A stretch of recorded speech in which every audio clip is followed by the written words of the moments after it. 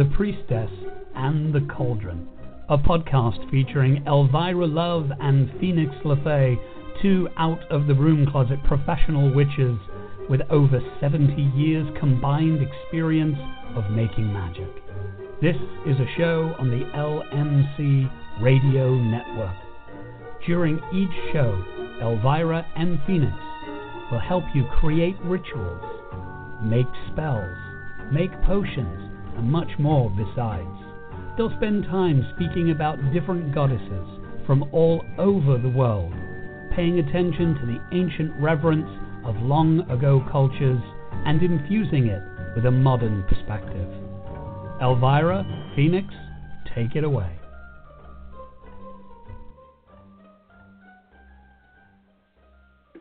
Happy New Year. Happy New Year. Yes. We are speaking now in 2018. 2018. Well, can't quite make myself wrap around that consciousness since, it was such a short time ago. It was 2017. Yeah, only like 5 days ago. I know. It is weird. I know. Yeah, I got sick right after Christmas. We went and saw Star Wars on Boxing Day, the day after Christmas, and I worked that day. I was at the shop, so all day long I was like, I'm feeling a little funky, but I'm good. And then we got to the movies at night, and I was like, oh no, I'm coming down with something. Oh. And then the next day I was down, and I was down until Saturday. Oh my goodness. And then it was basically New Year's, right? Right. Immediately following that, and so it's just I'm just getting caught up. Yeah. On the 5th, I'm getting caught up from the 26th. It's all bad. I had to cancel readings. I've had to reschedule. I've had to move stuff around. Oh my! There's been drama in my home community, drama in the Conjure community, drama in the Pagan community. It's just been, and because I've been sick, I've just been reading it all online, like watching all the drama. Yeah, your basic. Let's turn on the soap opera. Oh my God, it's so ridiculous. But anyway, well. And it's funny because, Uranus went direct January 1st, I believe it was. Oh, yeah. And all that crap that was going on, and, there was a little, I was out of state, but my daughter got sick the day after Christmas too, but it really wasn't a flu. But it was kind of interesting, the energies that were flowing. Yeah. Mercury went direct, right before Christmas. I know. I was happy about that. Yeah. I've been trying to stay like Switzerland. There's so much drama in so many different communities right now. And I've just been trying to stay out of it. And for the most part, I'm maybe it's because my moon sign's Libra, I don't know. I can totally see both sides of disagreements. I understand where this person's coming from, and I understand where this person's coming from. And I try to not take sides most of the time, but some of the stuff that's happening, and I don't want to talk about it because I don't want to feed any of the drama. Right. But, I'm starting to feel some internal pressure that I might have to take some sides, and I don't like that. Yeah. I don't like that. I don't want to lose anybody from my life or anyone that I enjoy because of a situation that I have nothing to do with. Right. It's kind of like, well, me or them. And I don't like that. I know. Let's face it. I go to a place where they're conservative, and the views that they express, and they're friends with me on my personal Facebook. The views they express sometimes are very hard for me to not make a comment, not put my own opinion out or my own feelings out. Yeah. Because I already know that I want to keep these people as part of my circle, and I feel that by doing that it will create this other part. So I choose to do the same thing, the Switzerland of wherever. Yeah. But it does, sometimes there are things that happen, especially, in a community where you're active and you are engaged, that you suddenly find yourself put in that position. Yeah. That's all up at the moment. Yeah, really. And you wound up, I know, going to I was betting that you went to the gem fair today, and I won with myself. I did go to the gem fair today. And, because this last quarter, the last quarter of 2017 was pretty much shit. Just putting that out there. And I don't mean business-wise. You know, October was difficult business-wise because our fires literally set on fire here. But we had a lovely holiday season, a successful holiday season. I'm very pleased and blessed, all of that. But, you know, as the drama I alluded to and some other things, starting from the fires until now, it's been really rough. And one of the things that was supposed to happen in October was a gem fair. Right. And it ended up being canceled because the location where the gem fair was supposed to take place was emergency housing for fire victims. So this was the first gem fair that there's been in our local region since then. And I think it was the makeup event. Oh, yeah. You know, because most of my regular people weren't there. It was a little bit smaller. It was it was weird. Yeah. And because my regular guy wasn't there, I had to go to a different person who's more expensive. And, you know, so it kind of, I don't know. I always look forward to the gem fair, but it wasn't as fulfilling as it normally is because I didn't get to see my regular people. Right. Yeah. Because of whatever was going on. Yeah. Yeah, I know. Because the Mystic Fair had the same thing happen. Right. Their venue was used for emergency housing, so they were given a chance to take another time, which obviously is going to be April 15th. Yeah. And it's based on the circumstances. There is another festival that will be that there's going to be another festival in that particular thing, but has nothing to do with them, so it's like a joint process. It's the Hoodoo Heritage Festival. Right. But again, they're not getting a turnout. You know, at this moment in time, things are slower than they've normally had it, but then it's also, look at what it is. It's, you know, where it falls, what it's happening. So I'm kind of looking at how the fires damaged the communities, and more than just, say, the fires destroying houses and things like that. It has damaged other communities. Absolutely. So so it's, you know, it's interesting. Yeah. Since the fires, it's been a different world in a lot of ways. Yeah. Truly. Yeah. So. Anyway, blah blah blah. How are you? Me? Blah blah blah. Well, I'm back on California soil. Yeah. I went to Arkansas, and had a really wonderful 2 weeks with my family back there, and got to experience truly the cold of the cold, where they were like 1 degree, -3. They were in, you know, we were in the frozen, and but it was frozen and clear, so we didn't have snow except a dusting a couple of times while I was there, and it was interesting. I don't know how I feel about the concept of living there, but while I was there, that energy was invigorating. I mean, I'm the one going out. Now, they get bundled up. They button up these heavy coats. They put the hood on that comes up over their mouth kind of thing, so it kind of put the gloves on. I'm walking around with no gloves, no buttoned-up jacket, a heavy jacket, and a scarf around my neck, and sometimes my head thing goes on, and sometimes not, going, okay, this is cold, but, you know, and I'm walking down the street or whatever, and everyone's like this, all bundled up, and I'm thinking, I really like this. So I was joking. I was going, my New York blood kicked in.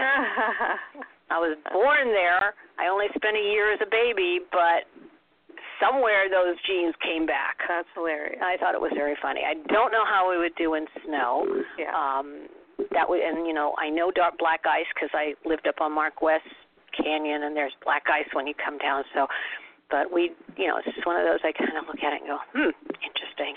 Yeah, I'm supposed to go to Pittsburgh at the end of the month. I'm teaching a workshop there. Okay. And they're having the major snows or whatever. So I'm my friend I'm teaching with. We're co-facilitating a workshop, and she's like, "Are you gonna be able to handle this?" I'm like, "Well, we're gonna be inside, right?" Like, I only have to get from inside to the car to inside. I can handle that. Be aware that it's giving me a hard time. Like, this poor California girl's gonna come to the snow and you're gonna be wuss about it. I'm traveling to the East Coast a few times this year. Well, you'll get a real. My daughter says, every time I think of how cold and uncomfortable it is here, I look at the East Coast and what's going on now, and I go, nothing here. Yeah. And I laughed. I said, yeah. She says, but I am a California girl. In my heart, I don't like cold. And I go, well, you've gotten to survive it. It's okay, but yeah. Yeah, I'm not a fan of the cold. I'm really not. However, I can handle it for a couple of days. Well, and, it's the same thing when people said about the humidity and how horrid, the summer is. And truthfully, you go back there and you go from one air-conditioned environment to another air-conditioned environment. Right. Yeah, I would rather be cold than humid. I learned that this summer when I went to Pennsylvania. I'd rather be cold than humid. Yeah, well, I mean, you can. So, but that was it. Christmas was good. The little granddaughter was, adorable. Adorable. Yes, even in her, I said, I can't understand. And it's funny because 2-year-olds now have a high-pitched scream that they hit when they're doing their tantrum stage. My daughter didn't do that at 2. She did have tantrums and screamed and threw herself on the floor. Sure. But there's something about the media and all the things that have changed how kids are hearing things. It's like a major disaster siren. Now, figure that happens at any time the child doesn't want to have can't have what she wants. Right. And you're like, are we kidding? And I started a little test, and I will share this with all the people out there that have kids or grandkids or friends of families that are little kids. Try this. My mother gave this to me when I got my daughter, and she was born, and I was sitting there, and she was going through this. She says, pick the child up. It will probably be hard if they're thrashing, but you get them so that their chest is against your chest, where the heart is. And then you take and try to get your mouth where their ear is, and they're shrieking.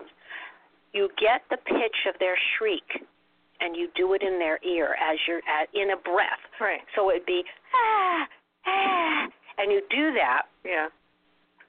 And you match it. Yeah. And as soon as you match it, you do it for a couple of breaths, then you start dropping it. Drop the pitch down. And you keep doing it till you get from ah to and then deep breaths like and you'll notice they follow it. And as soon as you get it, this happened to my granddaughter, as soon as I got 2 deep breaths in, she was conked out. Nice. Just went right out. And you hold them and you walk them over and you gently, and you keep them next to you because the whole purpose is your heart is to heart, and what you've done is entrainment is what it's called. And my mother didn't call it entrainment. This is something she learned from her, the ancestors, the grandparents. This is the training. And I showed Bree, my daughter, and I have done this with my other granddaughter, Evie, and I mean, I know it works, but I will put it out there as another one of those little crone tidbits.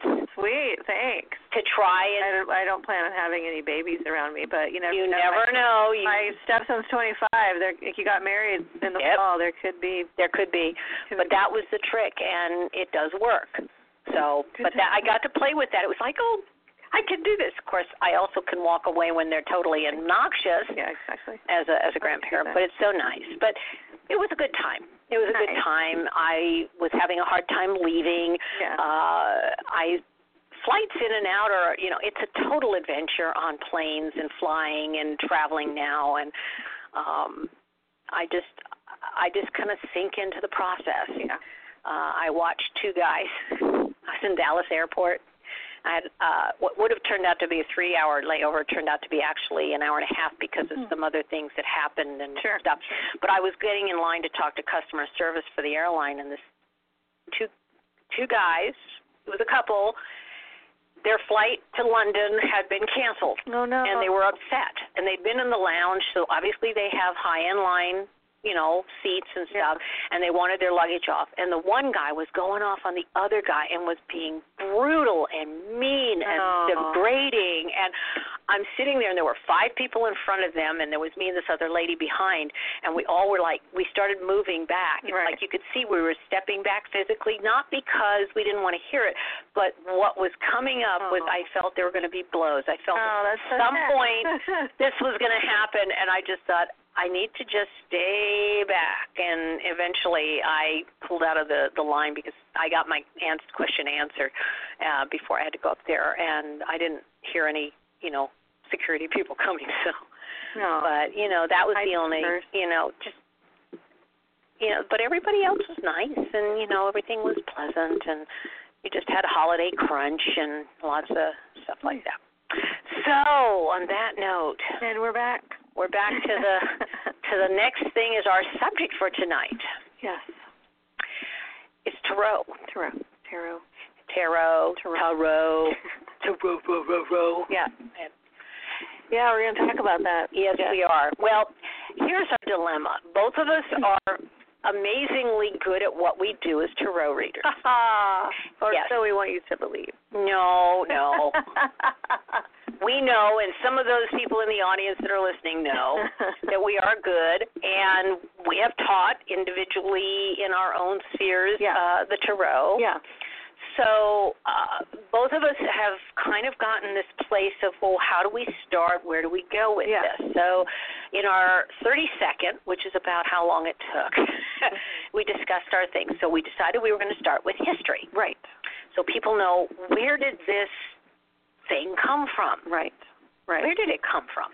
Well, that is, this is a topic that is hotly contested and debated depending on who you talk to. Of course. But basically, the whole tarot deck was a game. Mm-hmm. It was not some old gypsy fortune-telling system. It's not some ancient divination. It was a game. Mm-hmm. It was a game. Mm-hmm. And that could be disappointing for folks.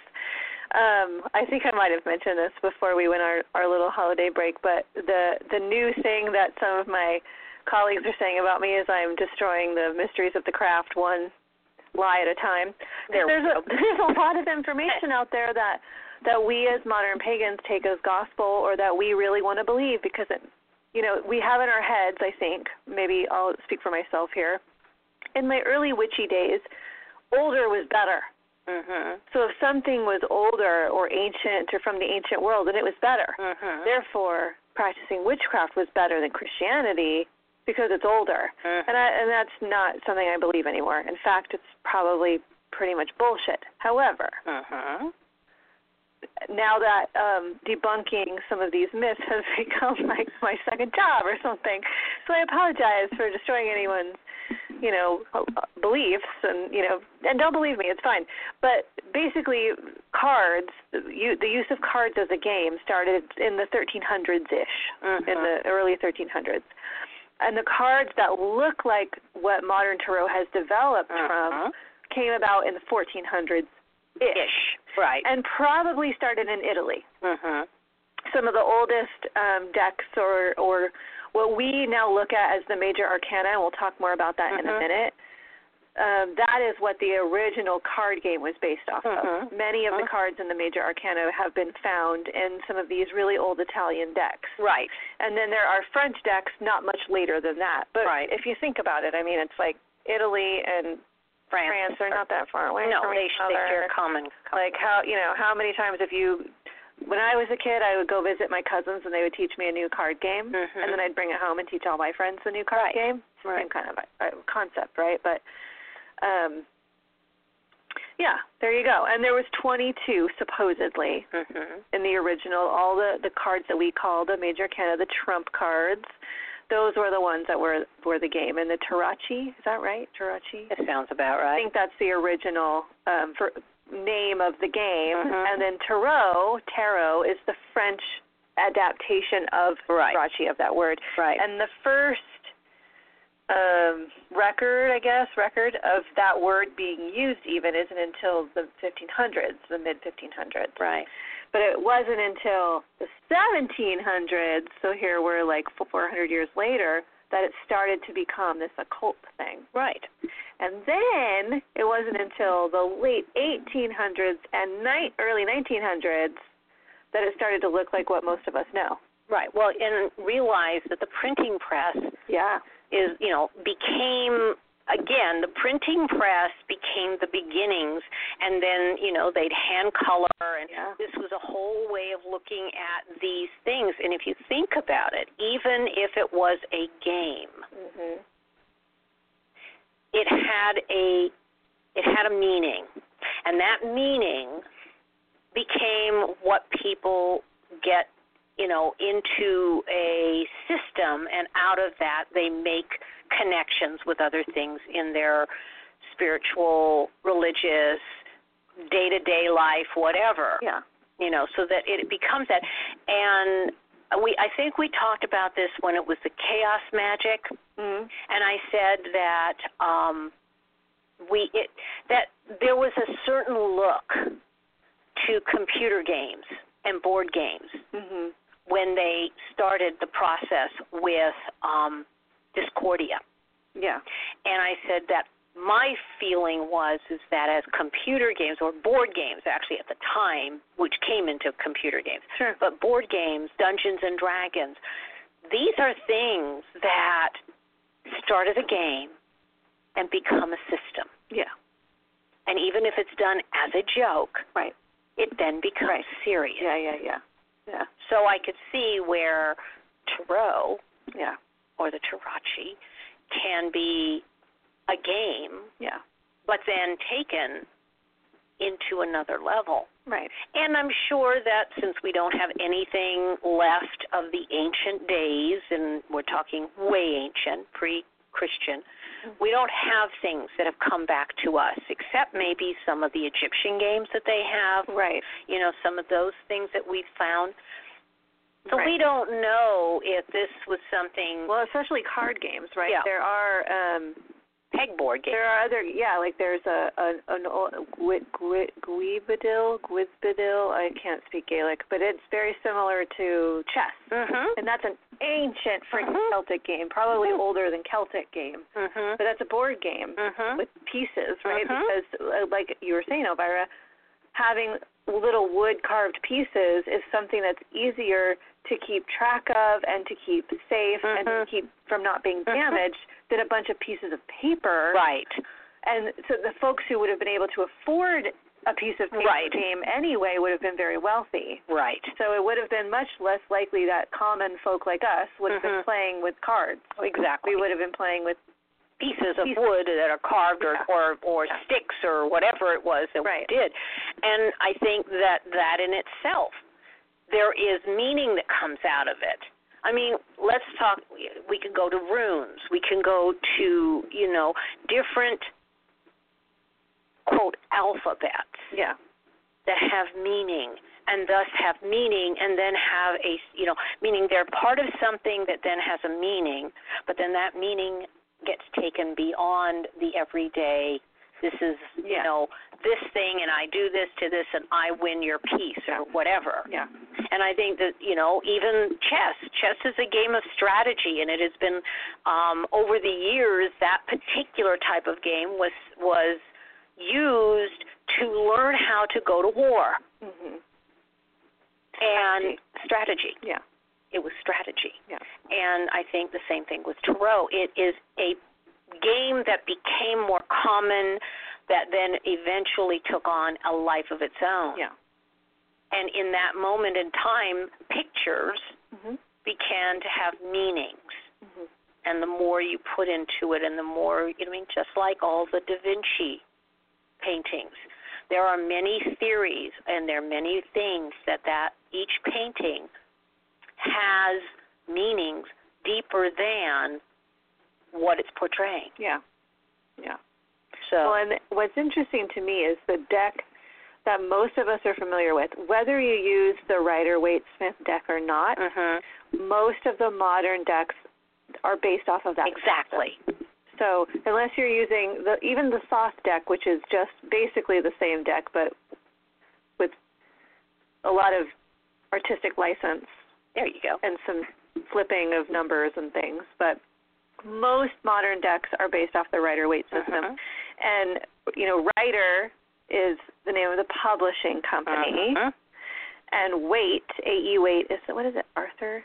Arthur Edward Waite. There we go. Thank you. He was the occultist. And then Smith, Pamela Colin Smith, was actually the artist. And, of course, you may have noticed Rider-Waite, Rider-Waite, Rider-Waite. Where the hell is Pamela Colin Smith? So I always try to say the Rider-Waite Smith deck because she gets very little credit, even though it was all her artwork. But Waite was involved in all these different occult groups. He was, I don't know if he was a Mason, but in that sort of vibe, right? That secret male society stuff. Yeah. And so he used a lot of what he had learned through his training in these occult groups to create a vision of what the card should look like, loosely based off of some of these old Tarachi systems. Right.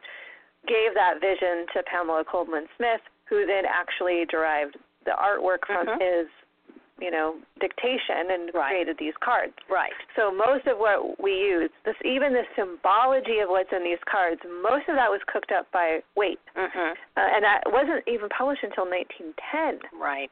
And now, it's 100 years later. It's only 100 years later. Right. But see, that also presents us with, okay, we're going to hit both of us have this hot spot, but I'll pull it this time. Okay. Okay, the neo-pagan. Yeah. Okay. Neo is new. Yeah. So new pagans is not to say that the word pagan and the beliefs that entail are made up. Sure. They come from a more graphically simplistic time that believed in things that they worked with every day, the earth, the water, the air, things of that nature. Yeah. And when you neo it, you make it new. What you've done is you've given it a revised version. Yes. And I kind of have an issue when I hear that, when it's said in such a manner that it's new. It's like it's a sneer. It's a sneer. Neo-pagan, like, oh, that's new. As opposed like to, I said earlier. Yes. Because it's not old enough, so it's not legitimate enough, so it's not real. It's not bullshit. Real. Exactly. Thank you. Because there's a certain amount of the techniques that people use in each of their religious cultures and their spiritual training that are part of their system, their way. Yeah. And sometimes you have more of a written history to go with. Right. Or it was more common for them. And our traditions are not that way. Many reasons why. We don't have to go into it. But in reality, the things that are newer, just like people talk about, if they got upset at Dungeons and Dragons or Discordia or Chaos Magic and say, oh, those are just new things that have nothing to do with it. Right. Yeah, and I'm one of those people. There are definitely some systems, and I won't name them because I'm not trying to start shit, but there are some systems that I'm like, yeah, okay, well, someone made that up in the 70s. I'm not really into it, but who cares? It works. Yes. There are hundreds, if not thousands, of people that follow the precepts of these groups that were made up, quote unquote, in the 70s. Who cares? If it works, it doesn't matter how old it is. It works. If you made it up yesterday and it works, right on you. Good job. It's advancement. If we stayed back with the computers they had with the tubes, because it was old and thus good. Right. Isn't it interesting that when it comes to things like technology and advancements in our daily life, from beating our clothes on a stone to putting them in a washing machine, that's okay. But if it's something to do with a spiritual tradition or beliefs, it has a whole, it's completely the reverse. Yeah. Were our ancient ancestors calling the guardians of the watchtowers of the West? No, that's a neo-pagan concept. But when you are in sacred space and you call to the watchtowers of the West, do you feel the energy change? Do you feel something come in? Do you feel something bigger than you waking up and paying attention to you? Then who the fuck cares? Right. You know, and that's kind of what it is with the tarot. Was it just a game from the 1300s? Sure. But now there are millions of people across the planet who put belief into these cards and know the symbolism of these cards and understand the language of the cards. And so it doesn't matter. Right. And it's and you know, humans see in picture form. Right. Now, when they say a picture is worth 1,000 words, it's because it has something that we immediately take with shapes and colors and images and things that we suddenly trigger openings of the energy pathways that go to other spheres, dimensions, whatever. Right. You can sit and have the same thing. What do they do with clouds, for heaven's sakes? Cloud magic, cloud readings. You divination. You do, you know, prophecy. Right. The same thing, crystal gazing, any of these are basically ways to alter the state of our consciousness, to move it. If it takes pictures and if they have meanings that then we trigger yet more pathways, it's perfectly okay. Yeah. So that's our big rant. Yeah. Should we take a break? I think we should take our break. And then we'll talk about, like, the cards and how to read them. Right. Okay. All right. All right, we'll be back. Thanks.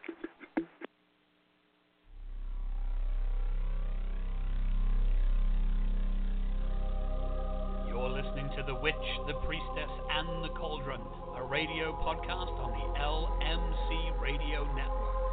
Stay tuned, as more magic is coming your way right after these messages.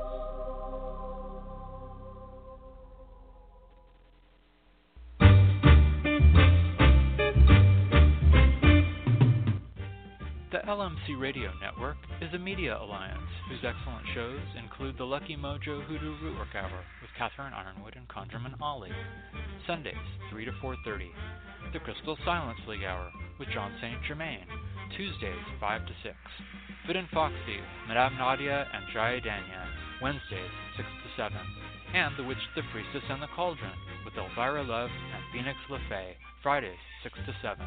All times Pacific, add 3 hours for Eastern, sponsored by the Lucky Mojo Curio Company in Forestville, California, and online at luckymojo.com.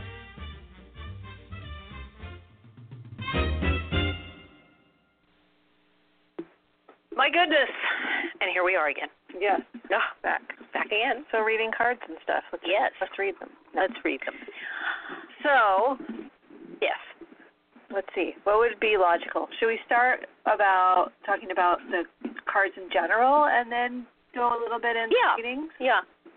I think, you know, let's kind of, well, everybody knows a lot of people will call the cards into two different segments.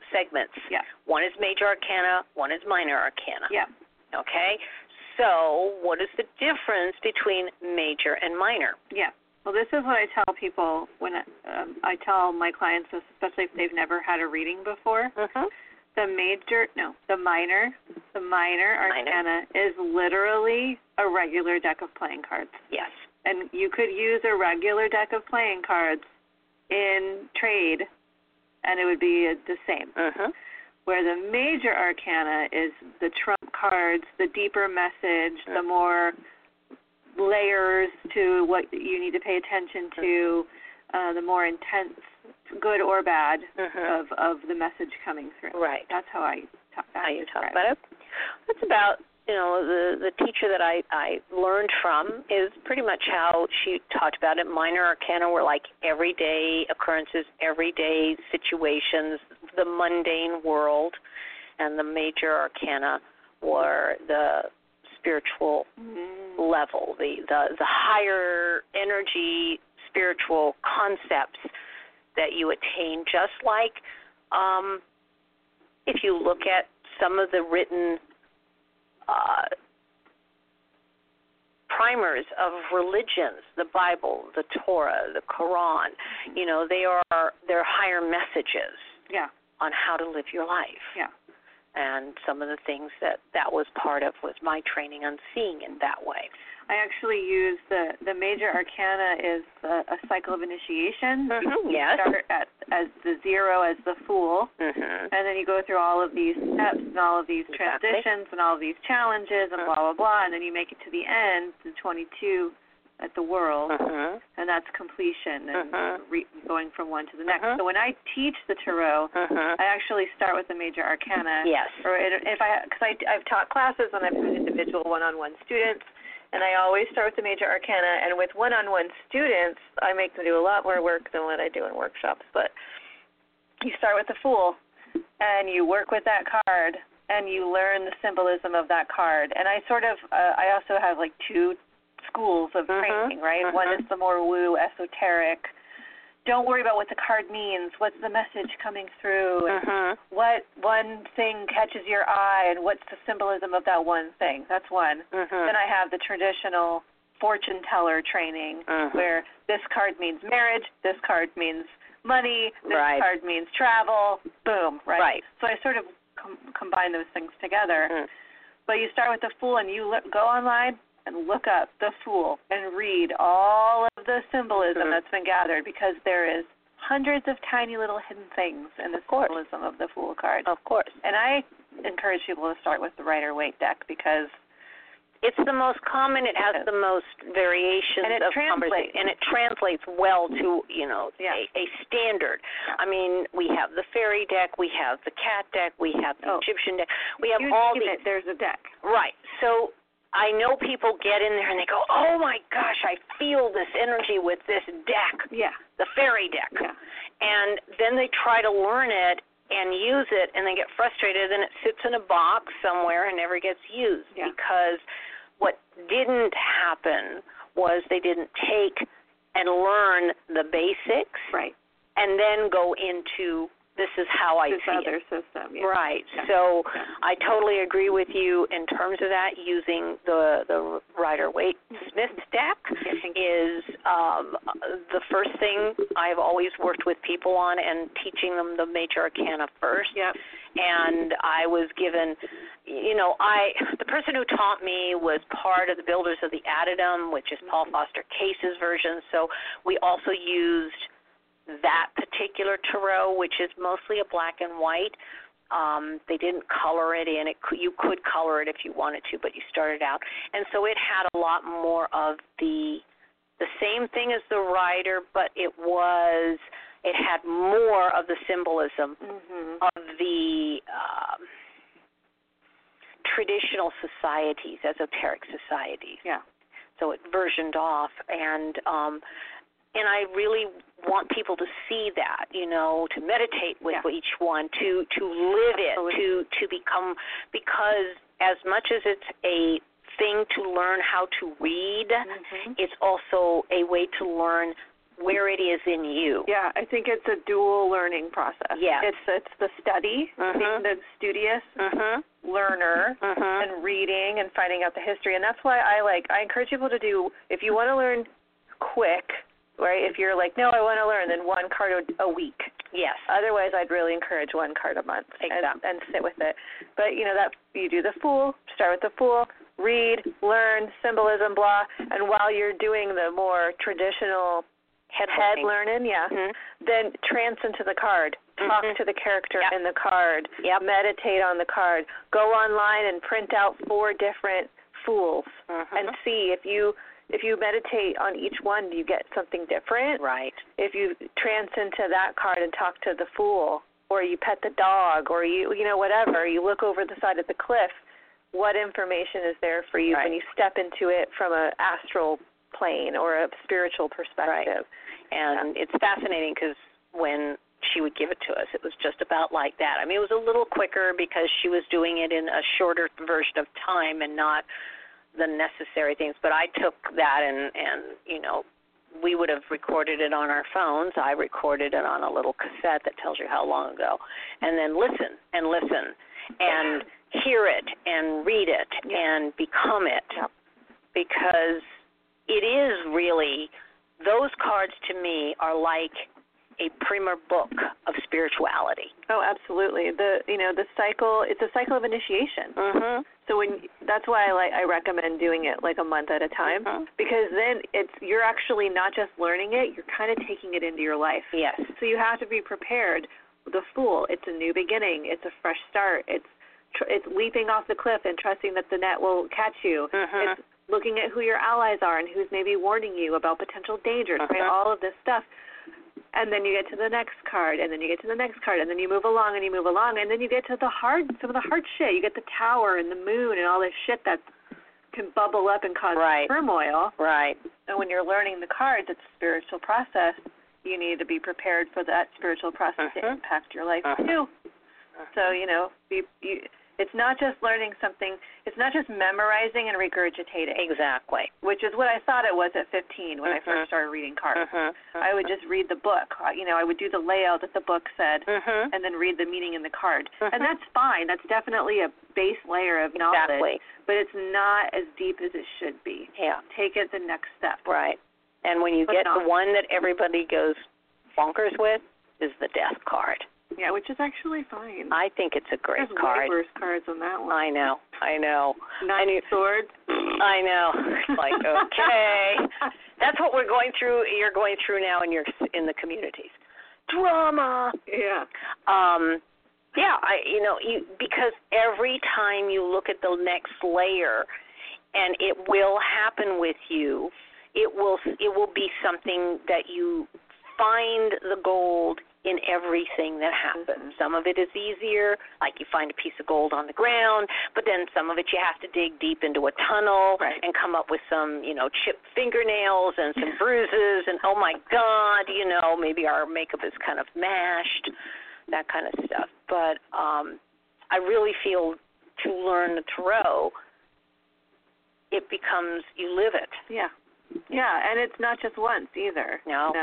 You go, every time I teach the tarot, I go back into the cycle. Of course. It's like the labyrinth. So you know something more about the Fool now. You've been around this block a couple of times, but there's always some secret thing, and that still happens. It's been, 25 years almost that I've been reading tarot cards, and still I'll pull a card and some little thing in the corner, a bug or a flower or something will catch my eye that I've never noticed before. I don't know why, but it's coming through now, and it's coming through for this client. Right. So it's fascinating. It is. It really, because you never do a reading that there isn't something for you to hear back. Yeah. Because it's a conduit, and you're not just a one-way street conduit. It's a two-way street conduit. And when I've taught them, these are the meanings, this is what it is, this is what it, the colors and da-da-da-da, but then the same thing, making sure that it's a homework to do this. Yeah. Because that's part of it. In terms of, what we feel and do with those cards, if we are going to do readings with it, or it's just going to be our personal meditation, our personal experience for, like pull a card and work with it for that week or that day after you've gone through your cycle, or you do it for a year, you do a reading for a year. It's personal. If you choose to take it beyond that, then, Yeah, and you can read for other people and still go through this process. It's not like I'm saying one or the other. There's 78 cards. Yeah. It's going to take you, if you do one a week, it's going to take you a year and a half to get through the deck. Right. So I'm not saying you can't read for other people. Practice. Do readings. Read for yourself. Read for friends. Read for other people. Pull a card every day, but go through it slowly too. Yes. Integrate it on different levels. Yes. So that you're the best way to learn the quick sort of fortune teller, quote, am I doing air quotes? Yes, you're doing air quotes. You can't see them.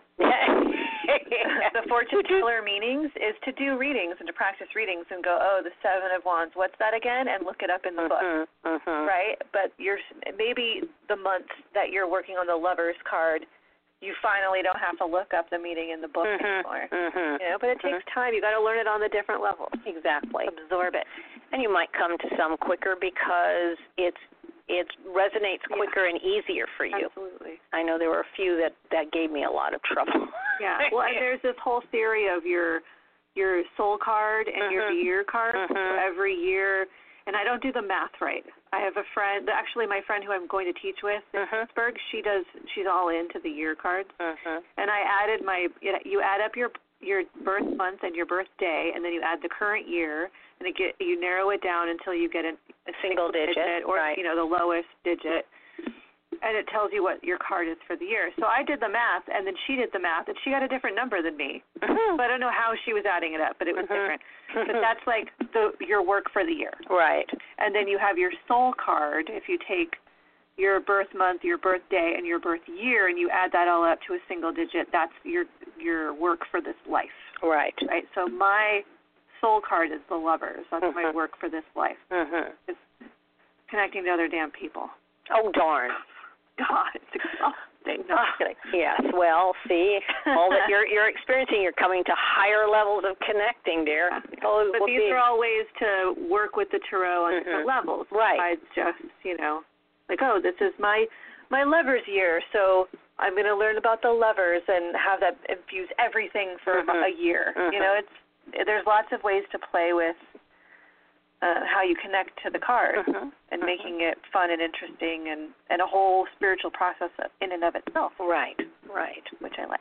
I know. And the mundane or the minor arcana, fascinating, because I actually had a really interesting conversation with my daughter's stepdaughter, and she's 12, and she was telling me about the tarot deck, or not the tarot, she was doing a deck of cards, and she says, this is how I've learned this, and this should be very funny because we were talking about games and how does it.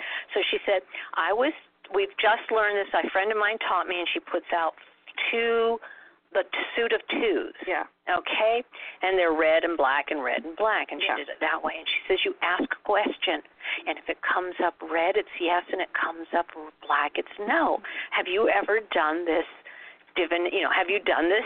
And I looked at her and I smiled. I said, well, yes, I actually have. And, there's this version, and, you can use the playing deck as a way to, do this kind of yes and no. I didn't call it divination because we're in a Christian, not a Christian family, but a Christian area. And so it's kind of one of those where you try to not watch your words, watch what you say. Yeah. And so we went on that, and then we wound up with talking about the history of tarot and what tarot is, how this all came about. And so the fact that we were having this topic, I didn't realize at the time, this was part of having an education of someone who has no knowledge, is this young little kid, and it's one of the things she brought to the table literally was, this is what a game I'm learning. Neat. Yeah. So that's cute. Yeah, my aunts used to read the playing cards as divination, air quotes, and they were Catholic. And, I found it fascinating that these were Catholic women that were really staunchly, you would never think that divination, which is against, Catholicism is against it. Yeah. They would be doing that, but I found out they did, and I'm like, oh my gosh. Yeah. Yeah. But it's interesting, at least for me, learning the minor arcana with the tarot was necessary. Yes. Because I respond to the artwork, right? So I couldn't, that's why I don't like this, I don't resonate with the soft deck because I don't care for the artwork. Right. It's too minimalist. It doesn't tell me a story. It's too psychedelic. I need the card to tell me a story. Exactly. And that's why I prefer, I use my go-to deck is called the Druid Craft deck, and I love the artwork. And it's very Celtic, so I'm sure that helps. But the artwork speaks to me, and I like the stories that it has to tell. And that's important in picking a deck. Right. You want to resonate with what it looks like, right? How the artwork speaks to you. Right. And that I could never. I've had the Golden Dawn deck. I've had all the, and when you get to the minor arcana, they're just 5 swords. Yeah. Or 2 swords. Straightforward. Or whatever. And again, it goes to what the playing deck, the playing cards is like. Very, that does, and it's the same reason that I can't use them. Yeah. It doesn't tell me a story. Right. Yeah. So, but I know there are other people that it does work for them. Absolutely. So, to me, I look at what works for me and know that stories, I get things from stories, whether it's looking at clouds moving through the air and turning into dragons and fish and whatever, or leaves falling in a pattern on the ground and I'm looking at them. It's, to me, a story. Yeah, totally.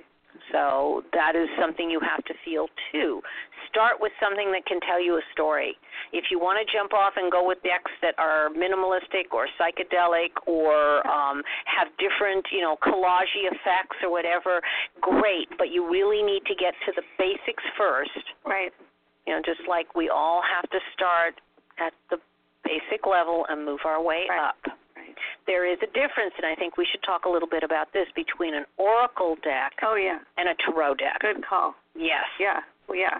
Because there's a lot of decks that are oracles. So many oracle decks. Holy crap. Especially now that I'm, a buyer in the retail world, I can see how many oracle decks have been published. Holy crap, so many. You name an idea and there is a deck already in existence about it. But the oracle deck is not connected to tarot at all. Right. So a tarot deck is going to have 78 cards. It's going to have a major arcana and a minor arcana. Boom. That's it. Some of those decks may put things in different orders, or they might, like my deck calls the Wheel of Fortune just the wheel, so there may be minor adjustments like that to match the artwork or the artist or the author, right? But it follows that pattern, where an oracle deck could be any freaking thing you dream up.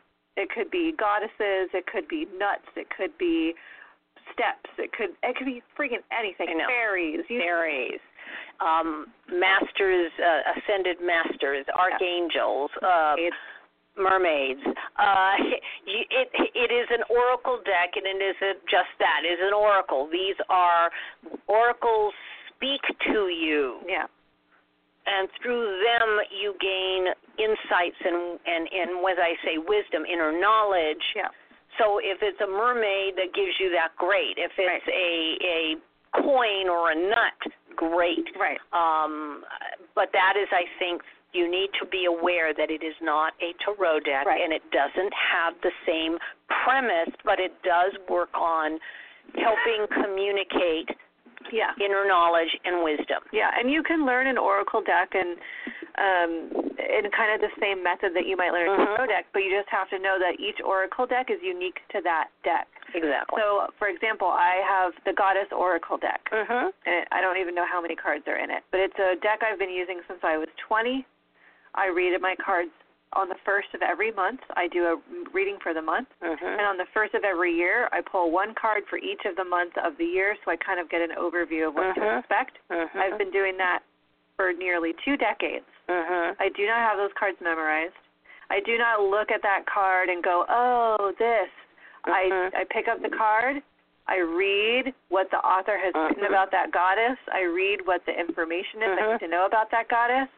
And it is, it's a spiritual process, but it's not something I've memorized. It's not something that I've ingrained in my spirit. It's different. Yeah. And that oracle system, I could not transpose onto any other oracle deck. Right. Because each one is a unique deck. Exactly. Yeah. Exactly. And that, because it was interesting, because I was thinking of how many of those oracle decks, I'm going to say, I own, that spoke to me at a given time, and I needed it, and I absolutely, and then they wound up in a drawer or a box or someplace, and then, another one speaks to me, and then you go back and forth and around. It has, because those symbols and that focus is for the time that you are doing it. I believe strongly that tarot is universally like the overriding throughout one's lifetime of use. It is a process. It's the same thing as our doing a ritual. We have certain things we do to make that ritual part and parcel of a sacred space. Yeah. How we choose to do it at any given time might vary, but we have certain precepts. So I kind of look at it that way. And for me, it's how do I do a tarot reading? Well, I started out trying to figure out the Celtic cross and never made it. Oh, yeah, I was going to ask you. That was good. That was my next question. What What is the format? What layout do you use? My gosh. When I learned the original layout that this particular teacher taught, she taught it as the zodiacal wheel with the 12 houses, and the center two were the focus. Okay? And it wasn't a life reading or a year reading. It was, how does this center issue that you've asked about filter throughout the 12 houses? Right. And I always had 2 cards per house. I like that. Yeah. And so I'd start reading it, and now, it was an hour and a half reading. Yeah, I can imagine. It was not a short reading. Yeah. Then she said, what you do is you take and you have 2 pillars, because again, she learned the builders of the addendum. They talk about the pillars, the black and the white pillars. And I don't have their names, but they have names. It just slipped me. The high priestess. Joachim, like the high priestess. Yeah. Between the 2.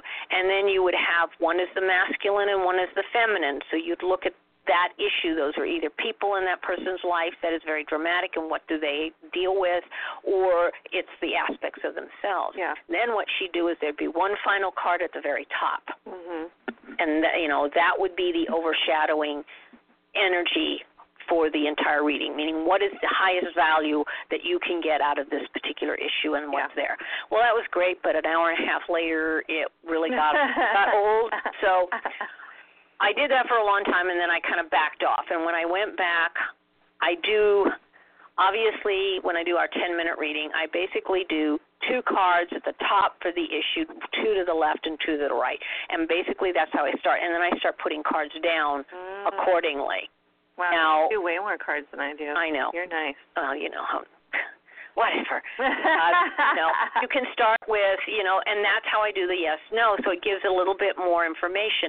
The one that I use standardly for everything, really, other than the 10-minute, is I put 2 in the center.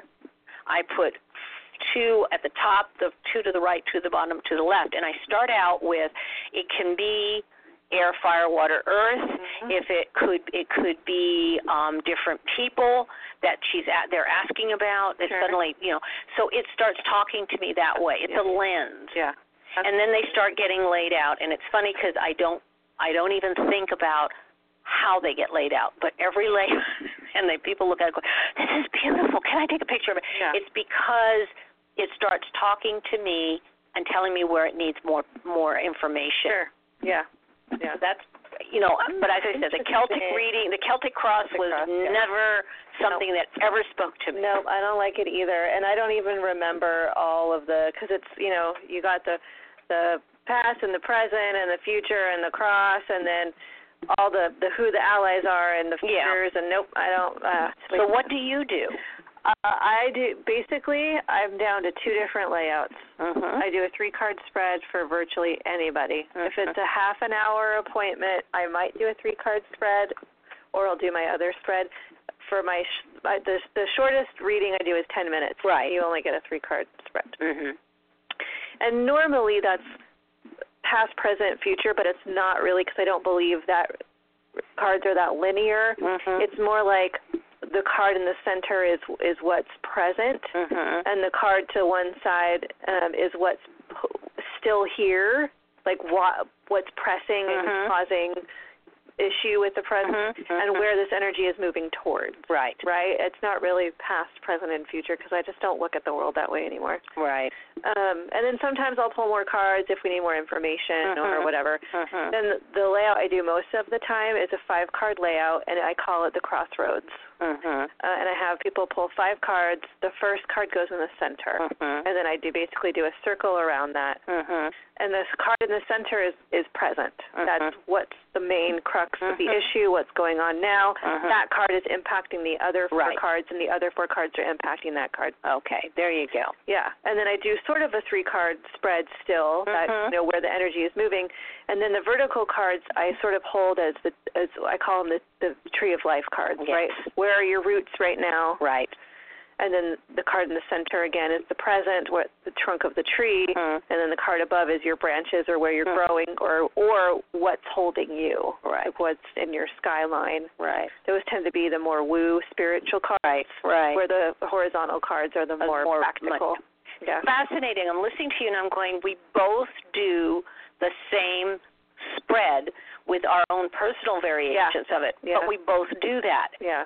And that's fascinating because we come from totally different backgrounds, totally different age brackets and experience, and yet we've both come to that same point of reference. And it's sort of Celtic Crossy if you take the extra cards off the Celtic Cross, right? If you just keep it that, Yeah, and then, if people have can you expand on this card? Then I'll pull cards directly on top of the card. Yes.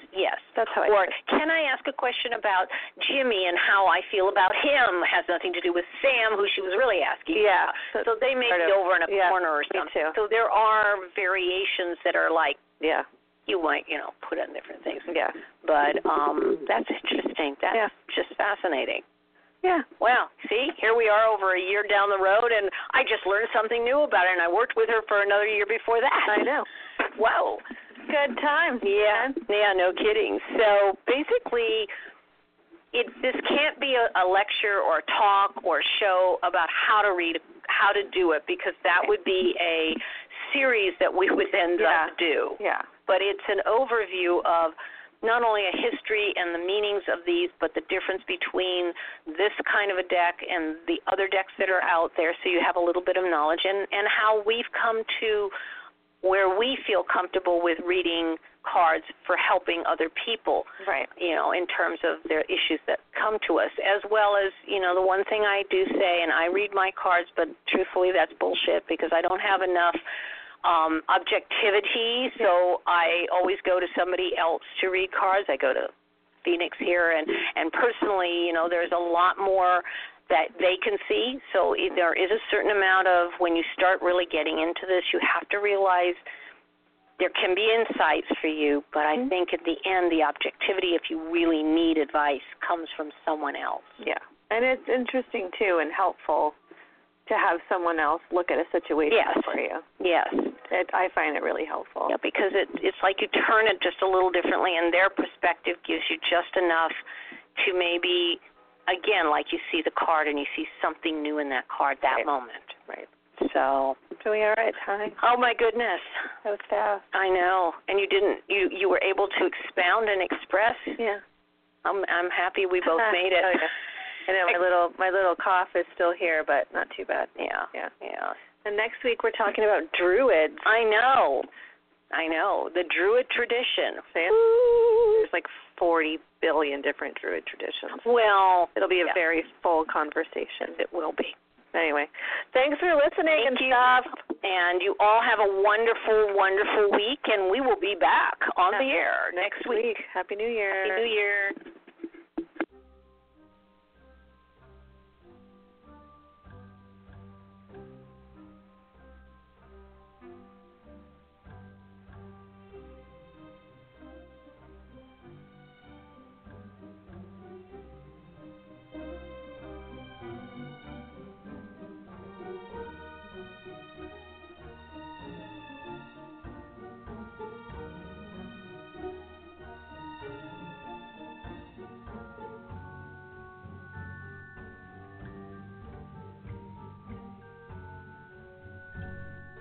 Thank you for listening to The Witch, the Priestess, and the Cauldron, a radio podcast on the LMC Radio Network.